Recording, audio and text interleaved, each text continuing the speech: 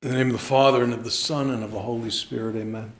My Lord and my God, I firmly believe that you are here, that you see me, that you hear me. I adore you with profound reverence. I ask your pardon for my sins and the grace to make this time of prayer fruitful. My Immaculate Mother, Saint Joseph, my Father and Lord, my guardian angel, intercede for me. During this very special time of grace, when we enter into the last phase of Lent and the third phase of the Son of God made man's life on earth. First, his infancy.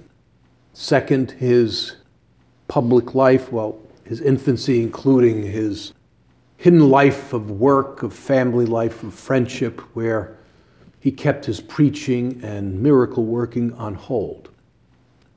If you will, it was so ordinary that his listeners were shocked that he would actually comment on some verses from the prophet Isaiah. And especially shocked when they said, "Guess what, boys? It applies to me." His public life, basically, as we're reading in these Gospels of the week preceding Holy Week, that is traditionally called Passion Time, he's wrapping things up, giving proof that he is God. And he is always displaying an incarnation of love, but he's emphasizing his power. He says, listen, my works are pointing to divinity. It's not every day you see someone create an arm. Withered arm, now you got a new arm. Long distance cure of a leper. You're at a wake and someone walks in and brings them back to life. And that doesn't happen just once. It's a few times that happens, this certain individual. You have a fever, no need to go to Walgreens and buy medicine, it's gone. All right? Now, make me a sandwich. That's sort of his style. So he's doing that all the time. No need to go to an ophthalmologist. Yeah, let's see. Come over. You're okay. You're going to have the best eyesight in Israel here. There's no wine. Okay, well now each bottle is worth $500, and now you have 130 gallons of it. You've hit the jackpot. There's not enough food. Well, I'll make enough so there's 12 extra baskets. It's not easy to do that, feeding 5,000 people with only 5 loaves and 2 fish. But he pulled it off easily, and he had 12 baskets left over. So basically, he's making a perfect case. I'm divine. And now, he's going to show another side of him. He's going to exclusively show his compassionate love. And he's going to leave, as St. Paul says in chapter 2 of the Philippians, he's going to leave his divinity aside. And a sneak preview to that is when he washes feet, he removes the garments, which symbolizes he's pushing the divinity aside. And this case he made for being God, look at my works, what I do, will give even more meaning to Act 3 of his life, which is his intense, horrific suffering. Because the subject, the protagonist, the main character of this humiliation, of this dreadful, slow death, is God. And it's a mystery. How can our God be treated in such a horrible, humiliating way? The only explanation is the right explanation, but it's the only one. My God is love. And the revelation of God is the incarnation of love. And when you're infinite love, you rig up a way, because God as God cannot suffer. God as God cannot change. God as God cannot diminish his infinite, everlasting happiness. Okay, well, if I take on a human nature, I can. So that's what he did. He said, okay, well, now I suffer. Now I'm vulnerable. Now I'm in total solidarity with every human being. I figured out a way. Now I need love. Now sin offends me. Why? Because I identify with every person. And sin is a rejection of this unparalleled revelation of total self-giving, which is narrated by the different little steps, little phases of what we call his suffering, passion. It's the first time and only time that Jesus says, watch and pray. He's intimating it. In the context of his future passion, he predicts it in a light way, talks about his yoke and his burden, and he says, learn from me. When he says learn and watch, it's always directed towards these phases of suffering that culminate in his loss of life on the cross. And then at the Passion, at Act 1, the first sorrowful mystery, the agony in the garden, Jesus doesn't use the word learn. He says, now watch with me and pray. We see why he made a case for his divinity in these gospel passages, chapter 5 of John, chapter 8 of John, because something unprecedented happened in Gethsemane, something that was inconceivable. He is perfect God and perfect man, perfect emotional harmony with his intellect, and his perfect harmony between his will, intellect, and God's will.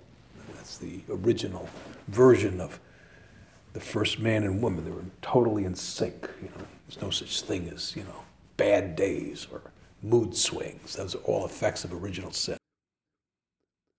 But something here, given the terrible suffering on the horizon, he was a man. He was human like us and everything but sin. And it would be almost inhuman to say, I can't wait, the redemption's going to take place, I'm going to be scourged and spit on and all that, but I'm really looking forward to it. That's weird. That was not him. Then Jesus went with them to a place called Gethsemane. It's a locale that will last until the end of time. That word will always touch a nerve for any follower of Christ, Gethsemane. And he said to his disciples, sit here while I go yonder and pray. So he initiates this very important culminating point of his redemptive life with prayer. He began his public life with prayer. He goes into the end of his life with prayer. He initiates this very special time of his life with prayer. But it's a tough prayer. It's an agonizing prayer, but it's a prayer. And it's a prayer that has a multitude of purposes. If he's human, he needs to pray. It's a mystery because he's God. As a man, he needs to pray because he needs that strength to go through with this. He needs that strength to do God's will. Basically, he is saying in Gethsemane, God's will be done, but can you change the plan? Theologians say that since he's God, he stubs his toe, and that's redemptive. He doesn't have to do this. He could bypass all that, and still he could save the world. But that was not God's plan. And taking with him Peter, the rock, after repentance, the rock, the first of a string of popes until this very day. So the leader, he's going to represent Jesus. He's going to be his vicar. And the two sons of Zebedee. They always have the inside track of these two type A, choleric boys, the sons of thunder, a little hot-headed. And if you have a mom like Mrs. Zebedee, you're in good shape. But, the rules of the game are a little different here. John is the one who's the contemplative, and, tradition is that he was celibate. He stayed that way. The youngest one leaned his head on our Lord's chest. And his brother James, who was allegedly the Bishop of Jerusalem, and he'd be the first martyr. Only 3 of his closest collaborators within his closest collaborators were there. His Pope and the 2 sons of Zebedee. And this is what's unprecedented, because at the Last Supper, he was reassuring the apostles that, he wants to transmit his joy. So, you can, in the context, he was always very joyful. And, he's introduced as good news of great joy, but now he's described in the total opposite way at the end of his life. He began to be sorrowful and troubled. Then he said to them, "My soul is very sorrowful, even to death. Remain here and watch." And going a little farther, he fell on his face and prayed, "My Father, if it is possible, let this cup pass from me. Nevertheless, not as I will, but as you will." And he came to the disciples and found them sleeping. And he said to Peter, the leader, "So could you not watch with me 1 hour? Watch and pray, that you may not enter into temptation." He repeats that request, that plea. St. John Paul, in a retreat he gave as a cardinal to Paul VI, said that our role as followers of Christ is to make up for that hour that was lost by those 3 apostles.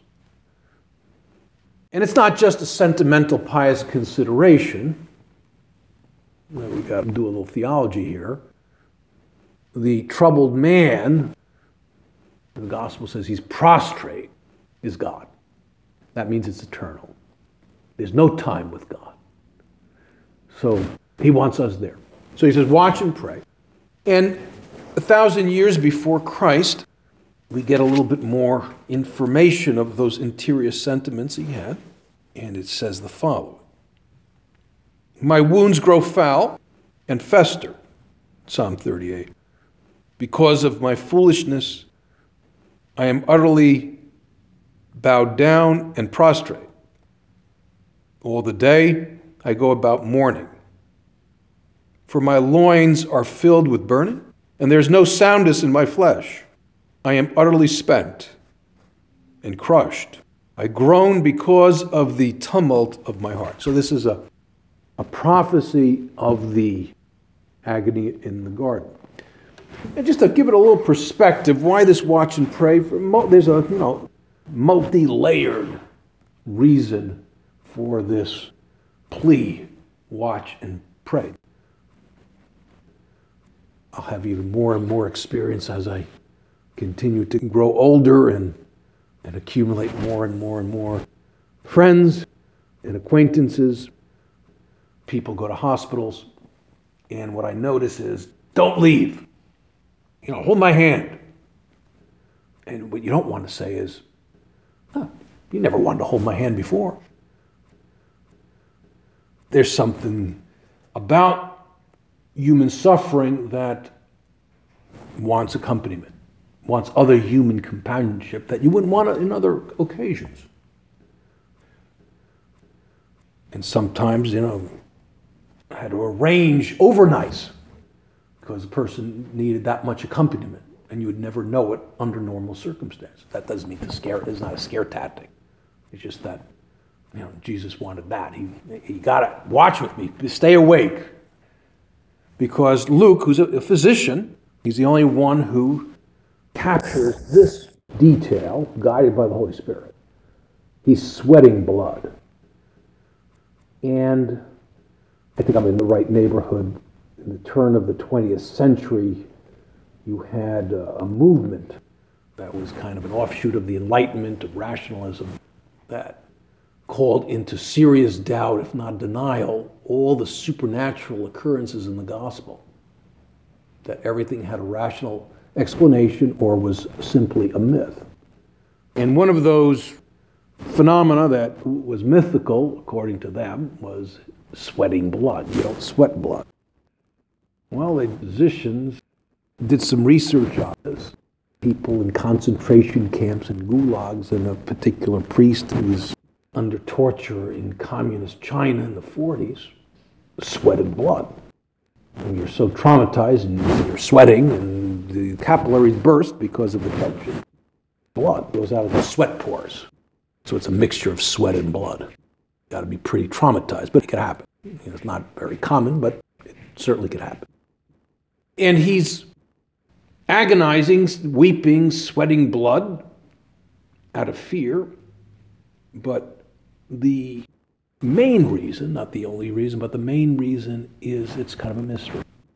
Now, being God is a liability, quote unquote, because he knows who's going to reject this overture of redemption and who will accept it. And he is agonizing over those who reject it.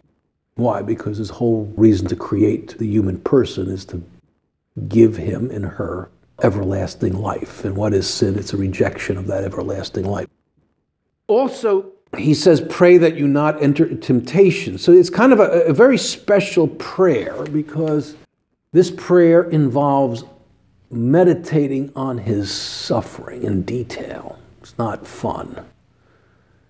I hear it more from women than men. I cried myself to sleep. Sometimes I ask, were you tossing and turning? No, I cried myself to sleep. A sorrow is exhausting, and the apostles fell asleep, and not because they weren't taking this seriously, but they were kind of sorrowful themselves. The gospel says that they fell asleep on account of their sorrow. So it's a special kind of prayer that our Lord wills. There's no crowd there. His friends were only there, his close friends, even though they abandoned him. And so I'm invited to do this throughout the year, but especially this time of the year, because it's eternal. I'm there. I'm part of that. He looked at me, looked at you. Paul never says he gave his life up for us. He says it was for me. And he says the other part of this prayer is so you don't enter into temptation. And it reminds me of this book I read called The Sadness of Christ. It was a book written by Thomas More while he was in the Tower of London awaiting his execution.